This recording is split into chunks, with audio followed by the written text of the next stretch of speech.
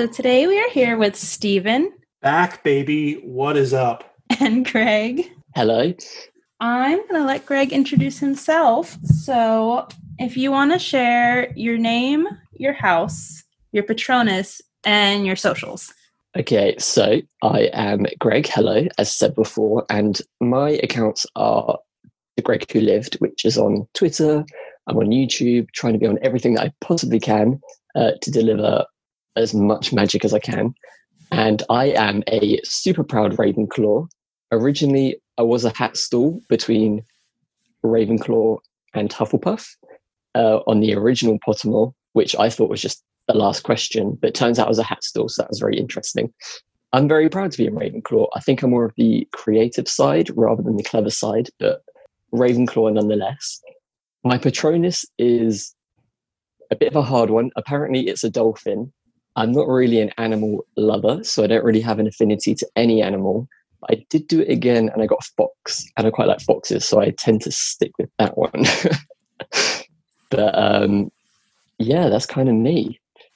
Now, I don't want to get too far ahead of ourselves here, even though I'm wanting to do that on this podcast. But how are you doing during all of this social distancing? And generally speaking, how has life been for you recently? I mean, again, not to get too far ahead, Danny, you might have to edit this into minute 30 of the conversation, but I certainly have noticed that you're more. It feels like you're more active on YouTube in the past couple months with some videos. Is that a byproduct of having all this free time now? Like, how has life been for you? Yeah, it's been a weird time. Usually I have events to go to, or me and my friends will plan to go to the tour because it's only an hour away. So, we'll make costumes for that. But that's been kind of stripped back. So I'm kind of left to my own devices, making costumes just because I want to learn a lot more. And YouTube has been, I think, easier because I have to travel to work. So that takes an hour out of my day going there, go to work, an hour to get back home. By that time, I'm tired. I don't always want to film. So I thought, why not take the time that I have at the minute and just produce as much as I can. It keeps me entertained. Hopefully it entertains other people. But in terms of the whole social distancing, I haven't found it too bad. I'm not normally a good person with change, but I actually haven't minded it too much. In terms of, I still live at home with my parents, but we've all gotten on fine. So that's been a good thing. And I've still kept in contact with a lot of my friends via, Skype or Instagram lives or videos or whatever. So it's been a very productive time. I know a lot of people have struggled to, I guess, get productive because of the stress of what's going on. But I actually find I've kind of got into a rhythm. I'm quite happy. And I'm still working as well. I'm working from home at the minute. So I think that sort of kept me in a routine. I'm still enjoying my weekends. So it's not been all bad. Now I'm going to steal a segment for one of my other podcasts called British Travel Weekly. I used to live in England. I love the country with all of my heart. And I had a pretty lengthy commute. So when you said you had a daily commute, it's pretty far. Now I'm just curious, where in the, I have to imagine, because you said you're like an hour from the tour, where in the greater London area do you live? And what's the commute like?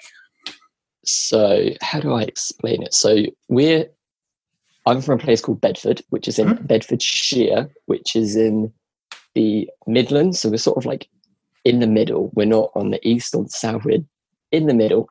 So to get to the tour, it takes, I think it's 45 minutes driving. And to get actually to London, it's like a bullet train. It's like 39 minutes.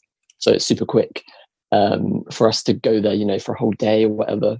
So, but for some reason, obviously with travel times or whatever, it takes me about an hour to get to work, just with traffic and everyone trying to get to the same place at the same time. But I am very fortunate that we do live so close to the tour. I think sometimes take it for granted because a few of my other friends, travel for 3 hours to get there. So on your daily commute, and Danny, I know this is just so far afield here, but here we are.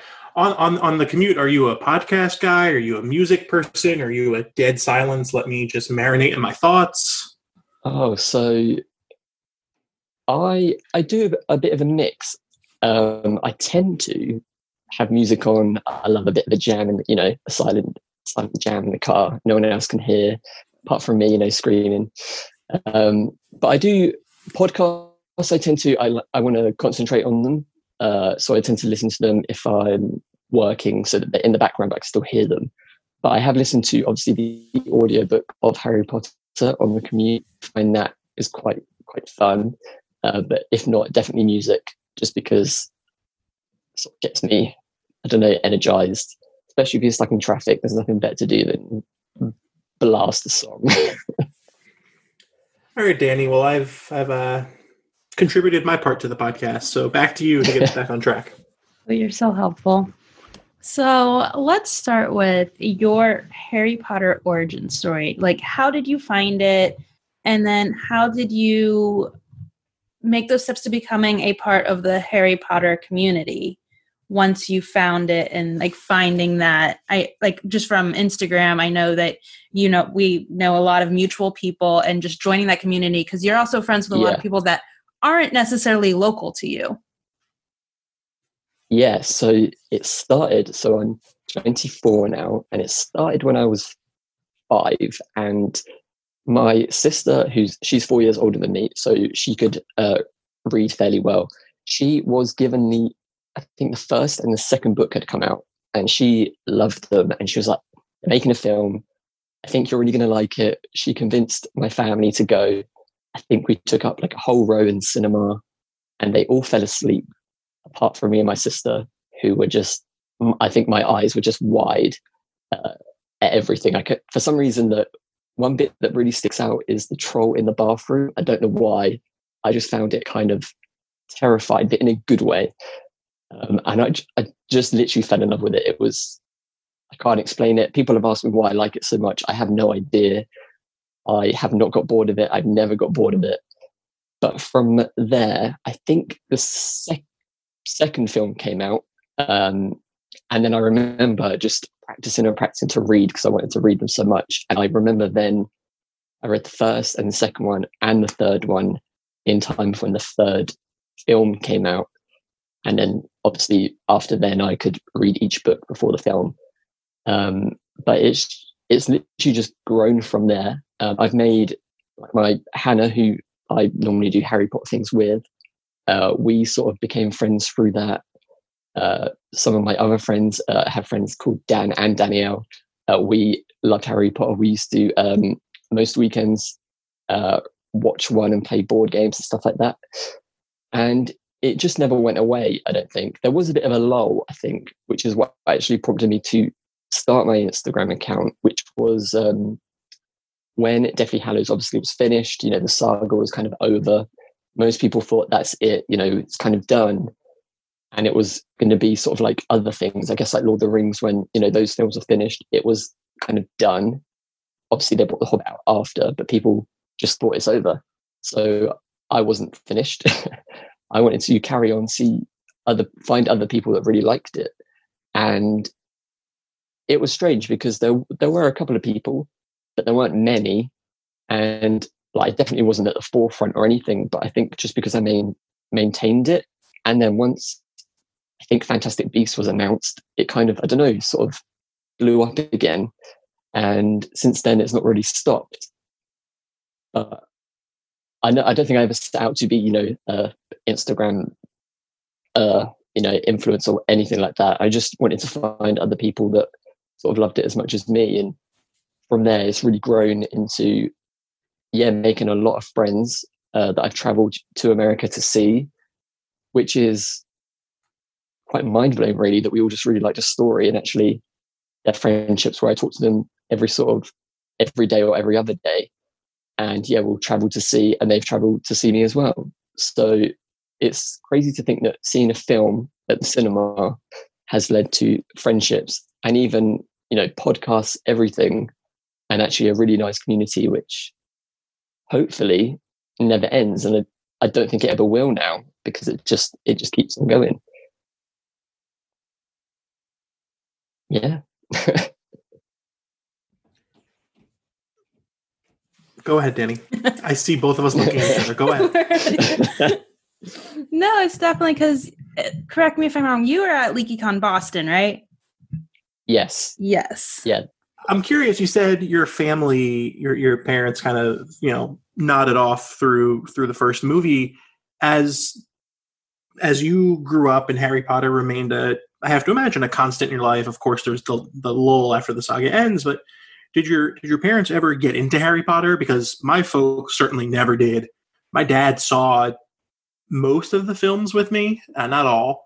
And now he's going through and actually watching them intentionally because I'm living at home with them thanks to COVID. And so he's like, well, why not?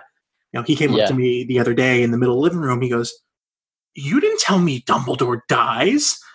Well, Dad, I can't tell you the main plot point of the movie. But yes, I'm just curious, how, as this has become a thing for you, and it's, I have to imagine a fairly large presence in your non-Instagram life, right? Has your family, become more literate? Absolutely not. It makes a lot of people laugh when they're like, oh, so your family must have watched it. And I'm like, no. For my 21st birthday, as a joke, I did ask my mum to watch the first one with me, and she did do it, and she liked it.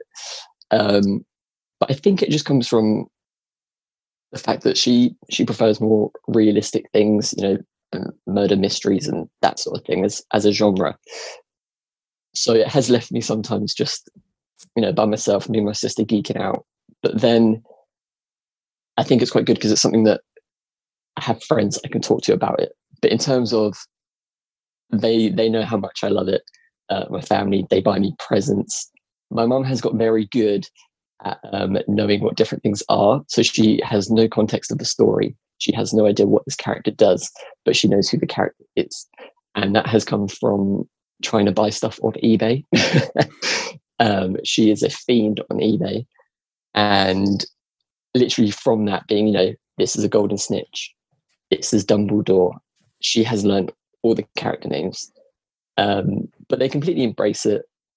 They have never, sort of said, you need to grow out of that. They have completely loved it, been supportive, I guess, of a hobby. And especially with cosplay, they don't ask questions. They just let me crack on. Oh, I love that. See, my mother on the other side of the spectrum, oh boy, some of her lexicon. Dumbledore is Dusseldorf. Apologies to all of our German listeners. Hogwarts is warthogs. Hufflepuff is huff and stuff. Butterbeer is Buzzle Brew or something. And the thing is, I don't know if that's her genuine attempt at trying via osmosis to pick up the world that I traffic in so frequently, or if that's her being sarcastic. I have no clue. But yeah, that's I like to slightly think different she's really experience. putting some effort into it. She's trying her best. Well, we hope she's trying her best. She's doing something. We'll put it that way. But no, I'm actually really happy that you mentioned, kind of as part of your origin story, your experience going to see the movies, because I know something Danny and I had talked about a lot is the experience of Americans growing up kind of at our same shared age range with the series versus really anyone else in the world, right? Because, not to generalize too much, but America definitely is a Hollywood celebrity culture crazed community. And I know growing up, it was never Barnes and Noble for me. It was always Borders, but Borders always had the midnight releases and the watch parties, and it was crazy. And so I'm curious. Obviously we've all seen the videos on YouTube of Trafalgar Square for the different premieres, but generally speaking, what's your memory of Pottermania in the UK growing up? So, I kind of agree. I feel like I'm just thinking of other franchises. So, for example, Hunger Games, when that started coming out, I think because Harry Potter had been so big, they kind of, every franchise wants that big, they want to make it huge as they can. I remember, I think the only one that we had since or before then was Star Wars, then Lord of the Rings, which came out when I was, too young to watch it.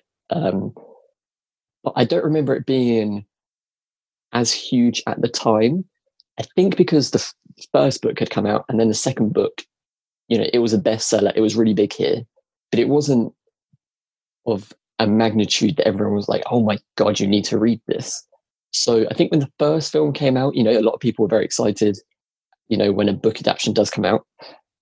But I think from about the third one, that's when it just absolutely exploded. Everyone was obsessed with it. And I think particularly my age range, that was the time that we were able to then be able to read them. And then, the films were getting bigger and bigger, the budgets were getting bigger. And then obviously the premieres were getting bigger. And I remember that I'm sure up until about the fifth one, maybe, we didn't even have midnight releases here. It was just, you went to see it the next day. And I remember they did, I think with the sixth, seventh and eighth film, they did do midnight releases, but I was still at school. So for me, it was, I'm just going to see it the next day. But I do remember part two, me and my friends, I booked all the tickets. We all managed to run out of school. They all came back to mine. They all got dressed. My mum and my sister managed to run loads of us down there. And then we had to queue to get in. And we queued for about half an hour because we wanted those front row seats. And I think that is the extent of what I experienced. I never went to any of the premieres because it was, even though it's only 40 minutes, it's a lot of waiting. And by the end of them, you had to camp. Some people camped for 2 days to get, the wristband to get to the front.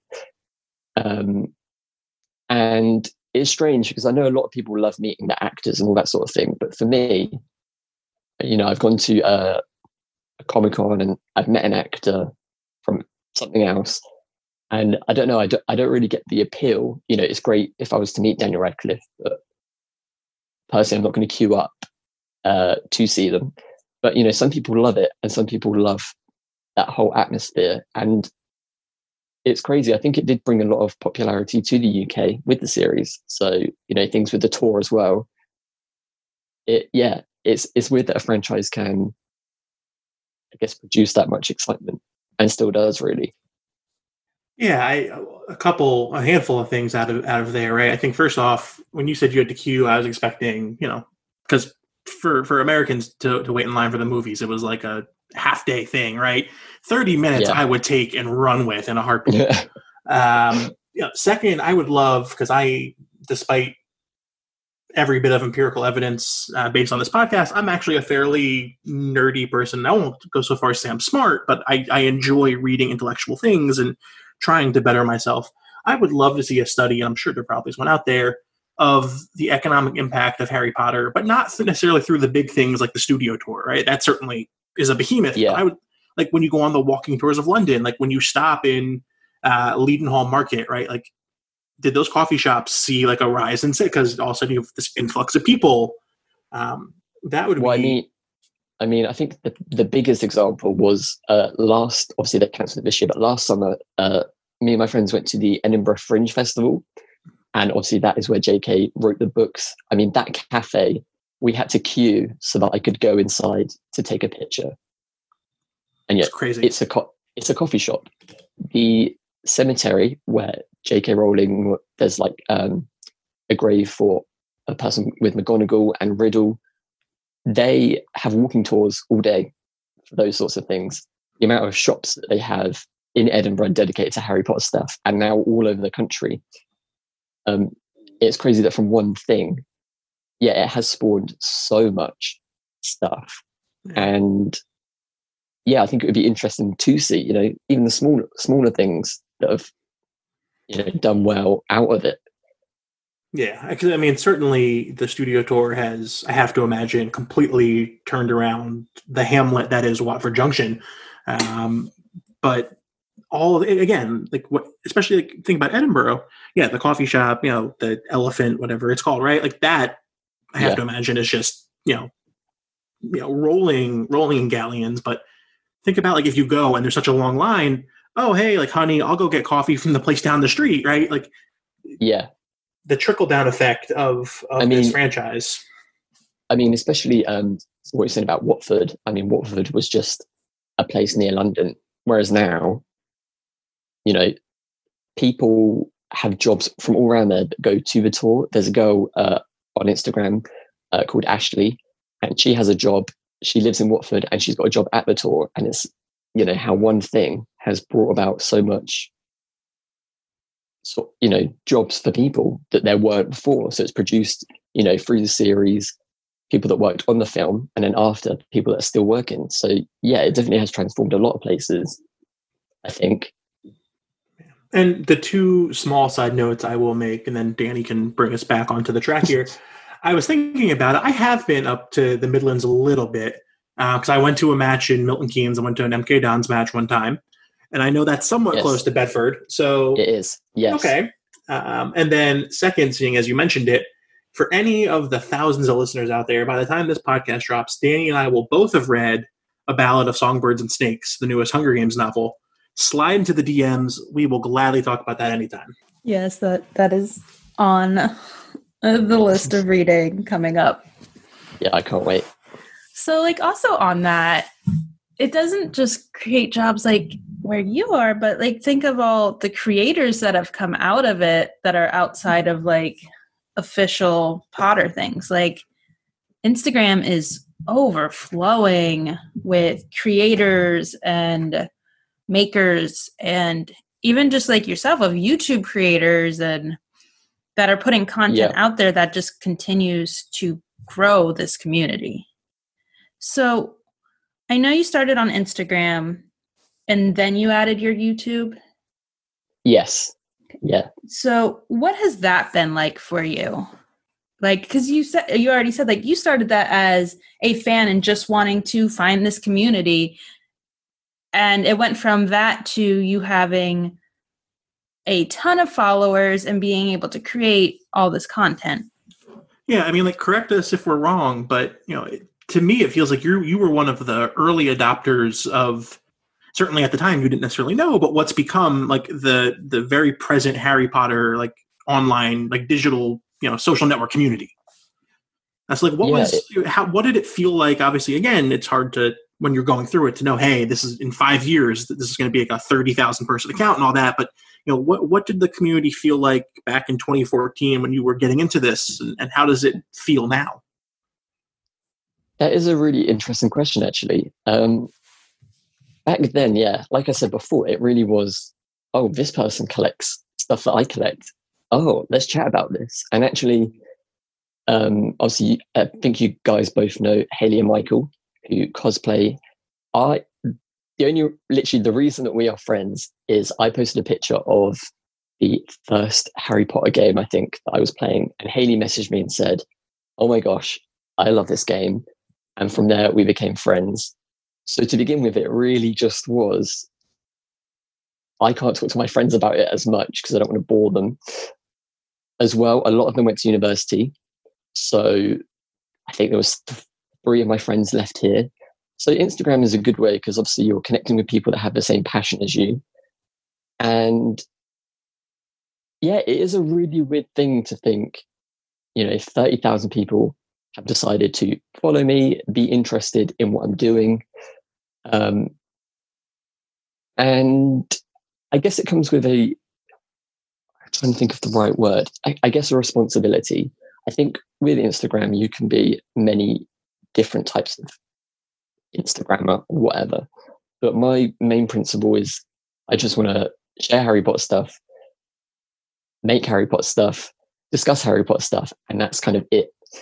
So I think if I was to go back 5 years and kind of tell myself, this thing's going to, do quite well, I probably wouldn't have believed it. I do remember getting ridiculed by a lot of people when I began, because, I only had, say, 400 followers, compared to Kim Kardashian, that's nothing. But, and I take pictures of wands that I got or a new piece of merch from 2001. And, they'd kind of joke about it a bit like, oh, look at you posting these pictures. But actually, once you get to a milestone, a lot of people go, oh, actually, you're doing quite well, which is also is quite funny. It is strange how people are bothered by the numbers on Instagram. But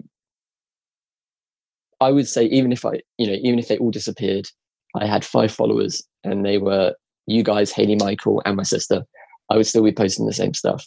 Because for me, it's putting good things into the world and just enjoying it, really. And that's one of the things I think, among many, that I appreciate about your Instagram presence is, and this is no shots at any sort of creator out there who's kind of switched their vision over time, but Yeah, I really appreciate that from the genesis of your account, it's more or less been the same vision, at least from a viewer's perspective, right? It's let me share all these collectibles, all of these pieces of merch. Hey, this is the Primark stuff. I have these books. Like it's been very much a consistent and persistent brand. I'm curious how you viewed it, right? Because not that I've have a minuscule following, but I have to imagine at some point, as you start to get more and more followers and you have that responsibility, as you put it, there might be a little bit of yeah, an impetus to say, hey, do I change what I'm doing to try to adapt? Or, how do you reconcile that? yeah. I think and this again is no sort of bashing of other people, or whatever. Um, but one thing that it kind of cringed me out was, especially famous people. Obviously, we have Love Island here, which I did not watch. But I they all watch. I watch. Oh, there we go. Oh my goodness. It is such trash telly, and I adore it. Oh, Tommy Khan or whatever, and the one with all the yeah. makeup that won this past season. Oh my goodness, great stuff. It's see, it's weird because I absolutely loved Big Brother here. I was a huge fan, but with Love Island, I never really got it. But the thing that it doesn't bug me, I understand they go on it. People want to be influencers. That's their thing. But they come off of Love Island and suddenly they're selling air fresheners for their car, or oh, look at this fake tan that I've got, and you just think, I personally decided I don't want to do that. And with brands I do work with, I've always said to them, if I get something and I'm not a fan of it, I'm going to be honest. And they've always respected that. And the things I have got have always been good. So I always made sure that I was going to be truthful with everything that I was going to produce. I know that Instagram gets a lot of stick for, only showing the glossy bits or that sort of thing. But I think as well, I always made a choice that I have, not in the past, like still ongoing, have mental health related issues. And I've always been very open about that. Cosplaying, if something goes wrong, I'll show it. Every picture that I take, sometimes I think I don't look the best. I'm still going to post it anyway because I don't like the glossy side of Instagram. That kind of, I don't know, that makes me kind of sad because it's not real, which is why I love it when, famous people show you, the real them or the before and after. So I've definitely made sure to stay honest throughout. But I think adapting, I'd say that I have adapted in terms of like cosplay was something I never thought about doing when I started. Just becoming friends with Michael and Haley and, going to LeakyCon, seeing what people make, which is, mind blowing. I thought, this is content that people have said that they like viewing on my account. So why not make more of it? But always making sure to keep it sort of relevant, I suppose. I do have one quibble with your Instagram account. Is you call yourself a cosplayer in the making? Yeah. I think you're made. Certainly, I think everybody who is any sort of creator always wants to continue to innovate and do better, right? But you're pretty fully. You're not just slapping on a wig and saying, "Hey, I'm a cosplayer." Like you do some good work. I just think for me, it's hard again because with the cosplay community, I feel like I'm quite new. This isn't what I do full time. It is just a hobby. Whereas some people, breathe it. I'd say I'm still in the making because I have a lot to learn.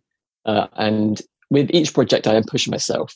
So yeah, I'd say in the making, just because I think I have a lot to go. I think with me, the main problem I have at the minute would be the modeling side or getting the pictures. That's some area which I would like to progress more in. But yeah, I'd say my making's getting better. And I can definitely relate to that because I am on the side where I love the making part, I don't like the wearing or the modeling part. Like I have made things just because I like making them. I have one on my dress form right behind me here that I'm like, this has been really fun. I don't know if I'll ever actually wear it. Yeah, it's a challenge, I suppose. And that has been a really good learning curve, I think, through Instagram. Obviously, people like to see pictures of you, which when I started, I hated speaking in front of the camera. I hated taking pictures of myself. I hated me being even in a picture, right at the back. And it has been a good thing, which goes against a lot of what Instagram gets in the media. It actually has made me more confident in terms of, this is me. I'm going to do me. I don't look like this model who's, got a 12 pack of abs, but this is me and people still like my content. I like it, so I'm happy. But I completely agree with, for me, making is I love a process where you can see the beginning, the middle, and the end. And I love, the transformation. Like LeakyCon, I did enjoy the costume wearing, where I went as the Weasley twins. But for me, it felt because it's such a short space of time, sometimes you don't get to enjoy it as much. I think because you put so much time into it, for me, making is the fun bit. And pictures sometimes feel a bit like an afterthought. I'm not always planning on what the final picture is going to look like. I just want it to be a fun process to make. Yeah, I will say, as someone who is not a cosplayer in the slightest, but having gone to some conventions now with a lot of our shared friends, Brandy and Chelsea, right? Yeah. And I don't want to put words in their mouth, but I see them at LeakyCon, and they are so stressed because they have to meet up for a photo with this person, and everyone wants a photo of them because their cosplays are astoundingly incredible. And for all of the work that I know both of them, put into their costumes, to show up at an event and not necessarily be able to fully enjoy every single minute because it's either, hey, Luna, let me get a photo, Luna, or, oh my God, like I'm going to miss the Weasleys meetup, right? Like that must be, again, I'm not a creator in the slightest, but it must be tough to be able to relish in the hard work and love that went into creating these things.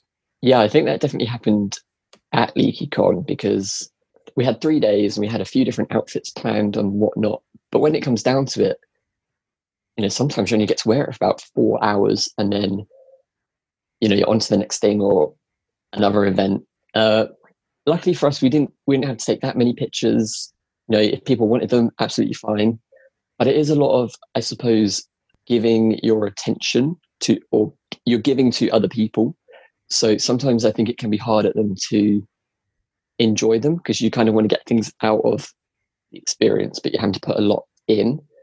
So especially with, I particularly remember Brandy having a whole stained glass window on her back, taking up the whole corridor. It was amazing. And I guess it's sort of an occupational hazard, I suppose, of you've made something that is that astounding, that brilliant, that big. So obviously people are going to want to take your picture. But I think that's a decision that you make, whether you do want to be a cosplayer who, takes a picture at home or find somewhere to take a picture and post it and that's it. Or if you do want to be more of an active cosplayer and you want to go to these conventions displaying it as well. Yeah, I mean, whenever I throw on my khaki shorts at an Airbnb the morning of a con, I'm like, look, I know I'm going to get bombarded. I know hundreds of people are going to be like, oh my gosh, let me take a photo with you. I have to take a deep breath. I maybe knock back a couple shots of vodka or something just to kind of calm the nerves. I'm like, all right, let's do this thing. You got to do what you got to do. Exactly. Us cosplayers understand each other. Exactly. In translation of what he really means is while he's holding all of Brandy and Chelsea's things. Yes. Which is why he needs the khakis in the pockets. I become a mule, and I do it with no malice. I'm happy to do it. But by the end of the day, I am holding Brandy's ring light. I'm holding Brandy's phone and or keys of some sort. I'm holding whatever drink Chelsea has with her. She gets those big metallic cups from those vendors, right? Oh yeah. I'm holding backpacks. I'm holding purses. Brandy at one con had business cards she was giving out, so I had hundreds of those that I'm still finding to this day. It's like confetti; it never leaves. It never does. Yeah, but that's kind of, I mean, in a really weird kind of way, people start to recognize me as the guy that's always with Chelsea and Brandy. Like, oh, you're the person that took my photo at that event. I'm like, yeah, that was me. Well, that's funny enough. That's kind of how, she's going to hate me for this. That's how Hannah, my friend, started, because I was going to, I can't remember what it was. I was going to something and I said, I'm going. I might need some help. I'd really like it if you could come with me as well. You really enjoy Harry Potter because she loves it as much as me. Would you mind coming? And she said, yeah, sure. And then after that, it was just sort of a natural choice. It was, okay, I'm going to go here. Do you want to come along? Yeah, go on then. And it's got to a point where I think we were in Orlando and I got an email from the tour and it said about the Gringotts opening. And they said, oh, we want to invite you to come see the opening. And I said to her, you can come if you make your own Instagram account, because people are interested in you, not just me. They're interested in you. And she did it. And it's funny that she has her own Instagram account now. She's made her own friends through it. We have mutual friends, and you might be the guy with the shorts, but people know you're there. maybe that's your new handle, guy with the shorts. Muggle in khakis. Everyone go follow. Look, this is like episode 25. I don't know where we're at this point. Danny, you're the one who does all the work for this. But if you're not following me 25 or so episodes into this podcast, what the hell are you doing with your life? We're gonna make it happen. and look, it's not for the follower count, because I really don't care about that. It's for the shaming of listening to these golden pipes every week, every Thursday in your Apple podcast feed or Google podcast feed or Spotify or Stitcher or wherever you can find your local podcast. But come on, y'all. I am putting bare minimum effort into every one of these podcasts week after week. The least you can do is throw a follow. And there's my shameless self-promotion for the episode. Nice. I liked it. It was very good. Not an episode without that. It really isn't. All right. So, Stephen, do you have any other questions before we head into some Harry Potter questions? Well, we can head into the Harry Potter questions. I do have a good one lined up. Not a good one, an easy one. It's a softball. But I actually did some research for this episode. And so I know the answer to this, but I'll throw it out there. Of the series, which book and movie, and they can obviously be different answers, are your favorite, and which are your least favorite? Oh no! See, I'm laughing because I'm so nervous. This one really cuts people up. So for both favorites are Prisoner of Azkaban, and for the book, people get it. People love it. They love the Marauders' backstory. They love Lupin. They love Sirius being introduced. Harry gets a sort of sense of where he's come from, that sort of thing. But for the film, people hate it or they absolutely love it, like me. So it can sometimes be a bit of a sticking point. But for me, I understand. I think for me, I understand that the books, or I see the books as one world and the films as another world. Certain things from the books wouldn't work in the real world or have that sort of realism that the films have. And there's so much that happens in the films that cannot be told. These films would be 12 hours. I know we all want them to be 12 hours long, but, they had to make them commercial. So for that reason, they do have to cut a lot of things out. And one thing that people really always fight back at me with is that they took out the Marauder story. Now, I love it in the book, but for me, I wouldn't be interested in that in a film. Them just having dialogue for 5 minutes discussing it. So I know that's why a lot of people don't like it. But for me, I love the style of the third one. I absolutely love Lupin. I think his scenes are perfect. Him and Harry just chatting on the bridge is one of my favorite scenes. And overall, I just love the overall design. I think the first two are great. They have that kind of childlike element visually, but the third one's where it starts to get a lot darker. And especially with Dementors, they had to take it down a few notches, drain the color out a bit. But in terms of my, least favorite is quite easy as well. Just thinking about it. Yeah, a lot of people also give me, I'm not going to say hate, give me a lot of heat, I'm going to say, from my least favorite. And that's just because I think definitely for the book would be Chamber of Secrets. I think like a lot of series, for me, it's quite, the sequel is not as good as the first one. The story is fine, very interesting. I thought it just didn't have as much excitement as some of the other ones. And yeah, I just found it quite boring in places. Whereas the third one, fourth one, it just found it very, very exciting. But for the film, see, I do like the second one, but it is very long. But I think the one that I like least would probably be Half-Blood Prince, I'd say.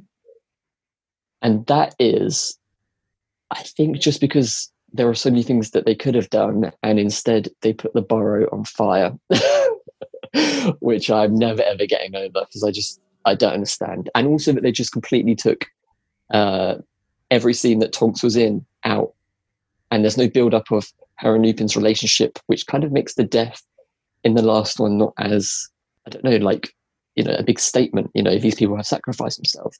So yeah, I think I'd have to go with Half-Blood Prince. It does have some great comic bits, is a bit of a rom-com, but yeah, I think they could have done so much more with Voldemort's backstory as well. Well, while we're on the note of Half-Blood Prince, I'm not going to ask Danny, I'm not going to ask my question anymore, because this podcast has just proven to me that I do not hold a popular opinion on my views on the various Dumbledore portrayals. But I will ask how you feel about Michael Gambon's portrayal specific to Half-Blood Prince. Oh, so it's a hard one because my mum was a massive Richard Harris fan. She used to watch films, back when he did things before Harry Potter. Obviously, being a kid, I'd never experienced anything else. So it was hard for me to imagine him being angry or, really powerful, because he's so kind of granddad-like and cute in the first two. But I think he could have done it. Unfortunately, things happen. It's out of their control. And I do like Michael Gambon. I just think he made some, or maybe it wasn't him, the script, whoever, made some strange decisions. I don't know. Sometimes he comes across maybe a bit cold. I never really get that from the book. And also, I think this is like what I was saying before with the books and the films being two different worlds. In the book, Dumbledore always seems, kind of a bit weird. He's a bit weird, a bit wonderful, a bit out there, a bit eccentric. Whereas in the films, I think they really dulled it down, and he's not interesting, but he's not as eccentric, I don't think. I think Stephen is happy with your answer. Yeah, okay. I'm all right with that one. It's not a matter of being happy. It's just, whether I agree with someone's perspective or not, I just appreciate someone who comes with well thought out rationale. And so I happen to agree with basically everything you just said, but what I really appreciate is there was rationale behind it, right? Like I wholeheartedly agree with, he comes off as cold too often, and if we want to extrapolate to the larger, body of his work in the series, one of the things about Dumbledore is he always seems to have a plan, right? Whether he is explaining it to everybody properly or at all, whole different conversation. But as a YouTube account that I follow, most people are pretty popular, Super Carlin Brothers are going through every week now on their YouTube. They're explaining book by book Dumbledore's plan. Right? For me, too often throughout Michael Gambon's portrayal is he seems kind of detached and not necessarily. He kind of just seems like a passerby to the plot more than he does an influence and exerting his kind of will onto it. And that's where I struggle with his portrayal. I think one of the things that, again, is because the books are from Harry, apart from some of the beginning chapters, which are not, most, every chapter is from Harry's perspective. But when you put that into a film, for example, Goblet of Fire really annoys me because I hate the scene where obviously Harry's name has come out of the goblet, and then McGonagall, Dumbledore, and Snape are, all in the office. And McGonagall's like, why are you letting this carry on? And he just, Dumbledore's just sort of, oh, well, we'll just see what happens. And I understand that as a, because it's a visual thing, we need to see that, there is some sort of evil in the castle. There is a backstory. I just don't think it always works. It doesn't quite translate as well. I do agree. Yeah, he seems almost, let's make a plan and we'll see if it happens. And who knows? We might win, we might not. Whereas in the book, once I read that chapter and I realized everything that had happened, you could tell he had it from the beginning. I'm really happy that you mentioned from Goblet, not the famous scene that everybody objects to, but the one thereafter, because that scene plays like a sitcom to me, right? Because Dumbledore's sitting there at the Pensieve and he goes, I agree with Severus. And then apologies to all the Scottish people out there. McGonagall, I think that scene exists solely for Maggie Smith to go, oh, of course you do, right? And she kind of like throws her arms up, right? And it just feels so antithetical to the people, I don't want to call myself a book purist because I'm not, but to people who really appreciate the nuances of the book plot. Yeah, I think, like I said before, I think that's the difference between, obviously, I understand a book, you need to cut things down, you need to take things out. But I think when you look at some of the decisions that they made and scenes that they put in, and you think, well, like I'm always going to say, why put the Burrow burning down? Personally, I don't think it really added much. They're meant to be poor. How are they going to rebuild their house? To me, that doesn't make sense. Why would you spend 5 minutes of, your overall time on that when you could have done another memory? You could have added in scenes with Draco so that we feel more sorry for him. Yeah, it is. I understand it is very hard. You're trying to tell a different story. It's a different medium.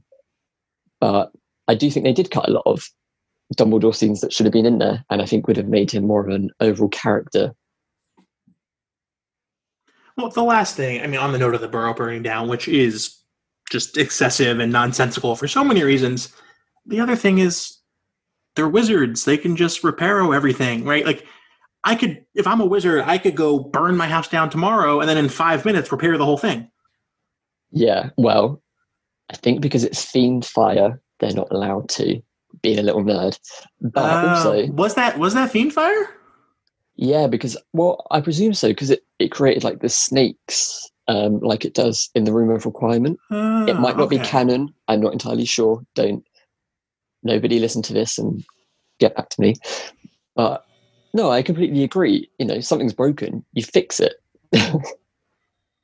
I just don't think it, for me, and I don't know if David Yates isn't my favorite director. But I just think it was more of a visual scene. It didn't really, the fire looks destructively pretty, but it just didn't really add anything for me to the film. And then there's that weird, to me, it almost feels like Simba and Nala in the Pride Lands walking through like all the grass, when you have Fenrir and Bellatrix kind of like stalking Harry in the middle of those, in that marsh or whatever. Yeah. Again, we're talking around the same point here. It adds nothing to the plot. It doesn't really do anything for the series. It's a thing they threw in there. And the one thing which I hate so much is the fact that Dumbledore does not put the stunning spell on Harry before he dies. That is such a small scene. I do not understand why they did not put that in. It makes so much more sense. Harry is impulsive. He fights for whatever is right. He would not stand there and do nothing. 100%. And this is, I certainly claim no originality for this thought, right? This is something that I know Jason Concepcion on Binge Mode talked about as they were discussing their rewatch of Half-Blood Prince. But I again, thinking about from a filmmaker's perspective, the same way I think for the Ponsieve and Goblet of Fire, they wanted that McGonagall reaction shot. I think for this, they wanted the Snape and Harry moment where Snape's like, shh. And so they reverse engineered it. Okay, well, how do we work our way to that? And that's not necessarily, I mean, I'm not a filmmaker by any stretch of the imagination, but to me, that feels problematic for so many reasons. Yeah. All right, Danny. Well, I've done my film critique. I've done my my literary critique. I've talked about geography of England. Let's go to some lighter questions. Yeah. All right. So if you were at Hogwarts, no matter the year or generation of character, who would be your friends? Oh, that is a good one. I would like to say that I would love to be friends with Hermione for that, doing group work. I want her to kind of help me, teach me things. I'd find that really fun. You know, hours in the library, sign me up. Let's do it. And I think for more of a creative side, I would say Luna. She fascinates me every time I read the book because she is just so out there. And from the films, I think Evanna Lynch is just perfect. Because as well, I like to think that I'd play Quidditch, but I know that I'd be awful. Sport is not my forte. I would be falling off that broom left, right, and centre. I'm clumsy. You know, everyone likes to believe that they would be really good at flying. I would not be. So I don't think I'd, be with the Quidditch team. But I think Fred and George as well. I couldn't think of anything better than going around the castle trying to find secret passages. That literally would be a dream. Definitely. And on the Quidditch thing, I wholeheartedly agree. I have admitted that when people ask that what position you would play on the Quidditch team, I am most likely like biggest supporter, scheduler. I'll plan your schedules. I will support you. There's no way I'm going to be actually playing a sport. If anything, all I want to do is make a banner that says like, woohoo, go team. You and Luna would just be like hanging out, making banners. Making some line hats, doing what we can do. That's all I'm doing. Favorite class? Oh, definitely favorite class would have to be charms. That always just seemed super fun to me, making objects do certain things, or cheering charms, or being able to just change something. That always really fascinates me. I think, sort of like I said at the beginning, with my boggart, animals is not really, the zoo is fun, but animals have never been a strong thing. So Care of Magical Creatures is kind of a meh. Not a fan of maths. So that crosses another one. But definitely charms. And obviously Flitwick is head of house, so fingers crossed he would give me some extra house points. So of all of the various detentions and punishments we saw throughout the books, be it polishing all the school trophies, going into the Dark Forest, writing notes with Gilderoy, Ron at one point cleaned bedpans, I think, by hand, Snape had someone do something with shriveled whatever the thing was, right? Of all of the punishments that were levied, which would you least desire to do? I mean, straight up, I would go with Umbridge. A, because I'd have to spend time with her, and B, I don't really want to cut into my own hand. Yeah, that's as I asked that question, I realized torture probably, no matter what the punishment is always going to be the worst. So that's fair. But I would also say, if I know that there's spiders in the forest, that would be the worst. That would be my actual nightmare. I am like Ron. I'm trying to get better with spiders. Luckily, we don't get that many here. Then they're not tend to be too big. But even at the studio tour, when I know that it's fake, it's covered in coconut hair, it's not real, it's an animatronic, I get a cold sweat. Oh yeah. Stephen can handle the one on the castle ride at Universal. He freaks out every time. I close my eyes. Yeah, I went to Universal last year, and ever since Universal's opened, I always wanted to go. So I watched the point of view videos on YouTube, which are very badly filmed. But I saw that the spider comes in your face, so I was very scared, but managed to get through it. But they do such a good job; they do terrify me. And I don't want to go too far down this path, but for as good of a job as terrifying of a job as the spiders are on the Forbidden Journey through Hogwarts, right? The Dementors are awful. The Dementors are like these plastic, like silicone mannequin things with like a hole in their mouth, and that's it. I feel like they could have done them a bit better, but I think because I was so buzzed at being there, I was just like, throw anything at me and I'm gonna love it. Totally fair. There's a good question. What were some of the highlights of your experience at Universal, be it the rides, the experience, the food and drink? So, as I said, I have wanted to go since it opened.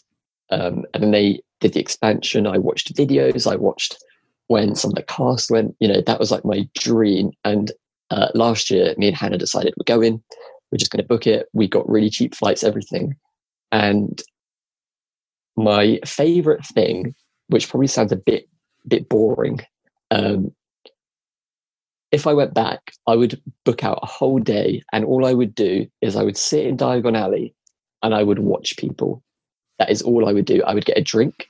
I would watch people, because it's like nowhere else I've been. With the tour, it is, it's a great atmosphere. We're very excited. These are, actual sets and things that we use in the film, but it has a museum quality. You're looking at things, you're reading things, taking pictures. Whereas at the park, you were literally there. You were in the world. It was amazing. Even the people in the shops are in character.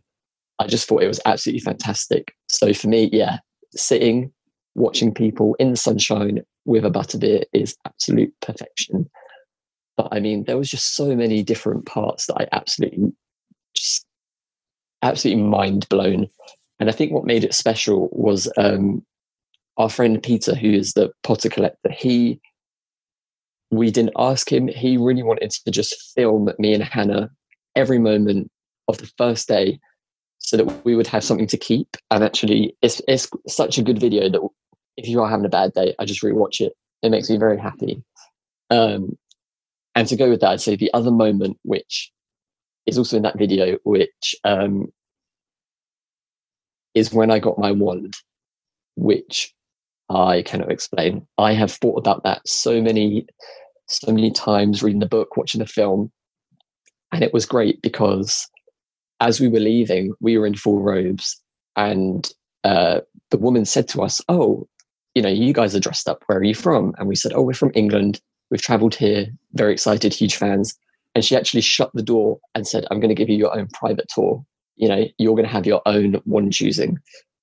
So me inside was screaming, and I know it's scripted or whatever, but the descriptions that she came up with for the wands literally were me and Hannah, so much so that Haley and Michael gasped because it was something that I've dreamed about so much, and then it happened. You can't explain it. But it was absolutely fantastic. It's so exciting. I love going there. So good. Now there's rumors of additional expansions. Yeah, I saw that with is that the new, is it called like Epic Land or Epic Universe? Yeah, it's their fourth gate, I guess, technically, because Volcano Bay. Yeah.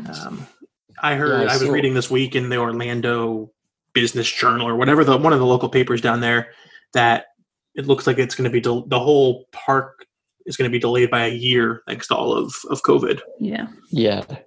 I did. Yeah, I saw.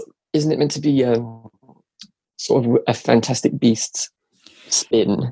There's been like different rumors, because then someone also mentioned the Ministry is going to be involved. So right now I think it's like a lot of rumors, but there's Fantastic Beasts, there's Ministry. Something I saw this week said like also including the French Ministry. Yes. Yeah. I read that, which would make sense again, same way I'm not a filmmaker, I'm not a theme park creator, but they already have on the studio's side, it's not the Harry Potter universe, obviously, but they have those streets of New York and San Francisco that already have that vibe of old time New York. Mm-hmm. And having the French Ministry would be a whole different, look and feel, and would, I think, add a differentiated value. That would be pretty cool. Yeah. And I was actually looking with my friend Savannah. We saw the map and we saw the article and we were zooming in, and I think she said that one of the corners, the architecture, like we really zoomed in, looks like when they're about to crack into the Ministry, when Ron looks to see the people coming that they're going to charm, the brickwork is like all white and there's that kind of iconic looking around the corner. It looks a lot like that. So I think it would be really interesting if they did have the Ministry. It's something that, such a small portion at the tour, you have like one little tiny section. So it would be absolutely amazing to see them kind of rebuild something a lot bigger. Yeah. I'm trying to imagine the ride now. Yeah. I mean, I'm not sure what they do with the French Ministry. I mean, we don't really see that much of it. But you could be attacked by feral cats. Yeah. That'd be it. No, God. I mean, the British Ministry feels like a natural one, right? Like you could have like an elevator themed ride or something. Yeah. I want a night bus ride. It's not Ministry related, but I want a night bus ride. So long as they don't do it good. like the Furious ride, because if that's it's going to be a awful. car theme, I'm on board with the night bus. That would be really cool. Take it away, it'd be great, but they can't do it anything like the way they designed the Fast and the Furious ride, because that was a huge disappointment. But we're not going to end on that. What if they did it like the Godzilla ride? Not Godzilla. What am I talking about? King Kong. King Kong. Look, that was too scary for me. I had my eyes closed for the majority of that. Not gonna lie. That one's too graphic for me, but I don't think they could get that graphic for Harry Potter, so I think I'd be okay. I went on that once, and my mom was like, "Oh, let's go on this." I'm like, have fun. Go do your thing. I'm going on the castle ride again." Yes. They could do a whole experience where it's like a multifaceted Crimes of Grindelwald theme ride, where in the first part you stare at a lady's feet for like a solid couple minutes. Second part, it's a virtual reality and you push a baby off a boat into the ocean. And then the third part is they take you into a massive Père Lachaise graveyard, and there's a whole big convoluted plot that ends with one of your lovers possibly getting blown up, destroyed, Voldemort kind of disintegrated. And that's really it. And that's the ride. I think that's great. And you know what they could also do? In a gift shop, they could come out with loads of new wands for characters that you're not very interested in. Perfect. Done. Perfect. Give me that random... They need to hire you too. That one wizard hunter guy who's like, same Scamander. That random guy who's working for Grindelwald. I don't really know. I'd like to see his wand. I couldn't care less about him. Let's buy it. What was I was speaking with Savannah, and she came up with the most amazing idea, which if they don't do it, they're crazy, which was actually going into Newt's case, and they have a whole ride of being in his case, looking at all the different creatures in their different habitats, that sort of thing. And I thought that was a really cool idea. Well, I remember when they were designing, or when they knocked down Dueling Dragons, and they were talking about what they were putting, that's now Hagrid. One of the rumors when they first said it was going to be creature-based was, it's going to be some sort of Fantastic Beast ride with Newt and his creatures. Obviously, it's not, but that would be really fascinating. Yeah, she said that she used to, when she was younger, she used to go a lot, and there was a Jurassic Park-related ride where they would get someone dressing up, and they do it now as a Velociraptor, I think, and it looks real. It's that person in a costume, but it's still very good. And maybe having some sort of, creature interaction, obviously with some things they wouldn't be able to do it, but just to give it more of an overall feel. I just think they're definitely missing the trick if they don't bring creatures in it somewhere. It's an easy, fantastical theme park element that just feels, if they have to try to screw that up. Yeah, exactly. Yeah. Danny, do we want to wrap up here with some creator shout outs for the episode? And I'm really bad about asking people on and then forgetting to tell them that we do creator shout outs. So I mean, one of the things we do every episode here is, as we wrap, we just like to give a shout out to anyone in the Harry Potter community who's either doing something you like on social media, or, you know, we gave a shout out one of our last episodes to one of our Harry Potter friends who is on the upswing, but went through COVID and was COVID positive and all that, right? So yeah, really to any sort of shout out. And so, Danny, do you want to kick off this week? Yeah, I will kick off. It is on Instagram, The Night Bus Within Us, and they're just a big supporter of the pod, and they're a supporter of people within the community. So like all their posts are people in cosplays and just shouting out people within the community. So I'm a big fan of using your account to shout out other accounts. And I don't actually know who they are, but they're always commenting, and they even sent us an email just about listening to the pod. So I'm very grateful for The Night Bus Within Us. This episode, am going to shout out 2 birthday-themed shout-outs this episode. So, you know, I'm just in a celebratory mood this week. One of them you? No, I don't. People don't need to know it's my birthday. So at the time of recording, this past week, it was our new friend, one of the cooler people on the Harry Potter gram, I Am Black Harry's birthday, Trey. Trey, hope you got your Sour Patch Kids and some relaxation and didn't have to do too much on your birthday. Happy birthday to you, my man. And then today is what, the 16th, I believe? Yes. As we are recording, it is Monica's birthday from Witchcrafting and Wizardry. And she just posted for her birthday, she made these little bath bombs that look like Hagrid's birthday cake for Harry. That's cool. Yeah, they're really cool. And her account, generally speaking, is very, very cool. She has a ton of just really enviable content, just really, really well placed and themed, and a lot of stuff from the parks too, which I'm always a sucker for because I miss the parks so much. But yeah, those are my 2. So happy belated to Trey, and I guess by the time you're listening to this, happy belated to you, Monica. But yeah, those are ours for the week. No pressure now, Greg. But anyone? Oh no, I've got one. Yeah, so I think I was lucky enough to meet Shauna Weasley at LeakyCon, and Shauna is consistent with posting very uplifting and just positive messages all the time. Whenever I see a story that she's posted, it's always, whatever she's doing is really uplifting, especially at this time when a lot of people are using Instagram to escape. She just always, brightens up my day. She always comments the nicest things on other people's photos.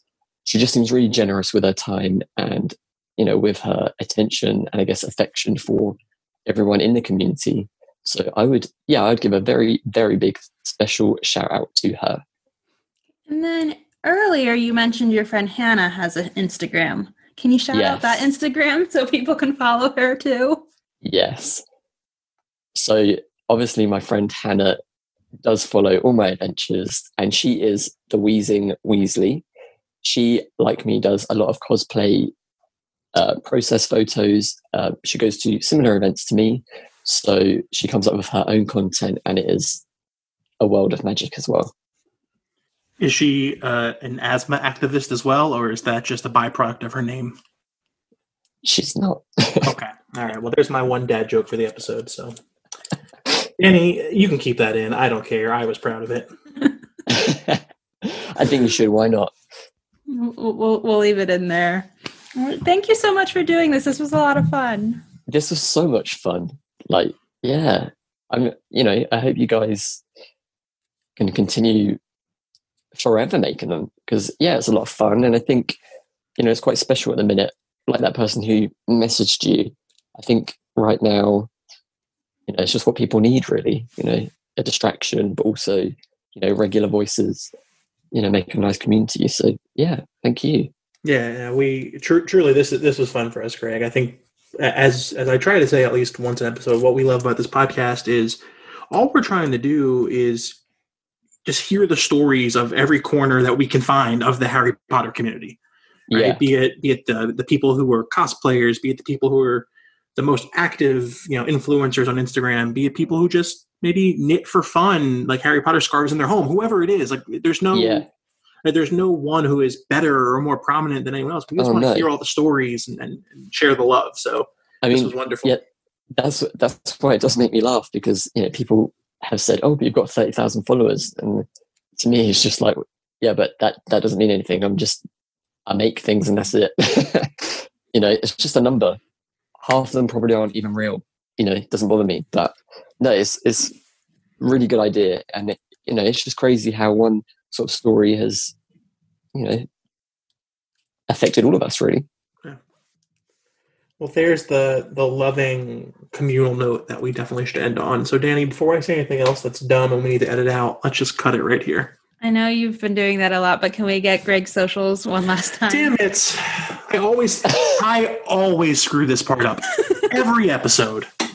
Every single episode. We like putting them at the end because we had a request that it makes it easier for people to not have to loop all the way back to the beginning. Oh God, I've got to try and remember them all now. I mean, they are all the same. So you can find me on most social media sites. So I'm on Twitter, I'm on YouTube, I am on Facebook, but mostly on YouTube and Instagram, and I am at The Greg Who Lived. Awesome. And Stephen, do you need to do another plug for yourself? No, I'm just so upset with myself that what feels like for like the 7th episode in a row, I've screwed this last part up. So I'm just going to say goodbye to the thousands of fans out there. All right. Thank you guys for joining us.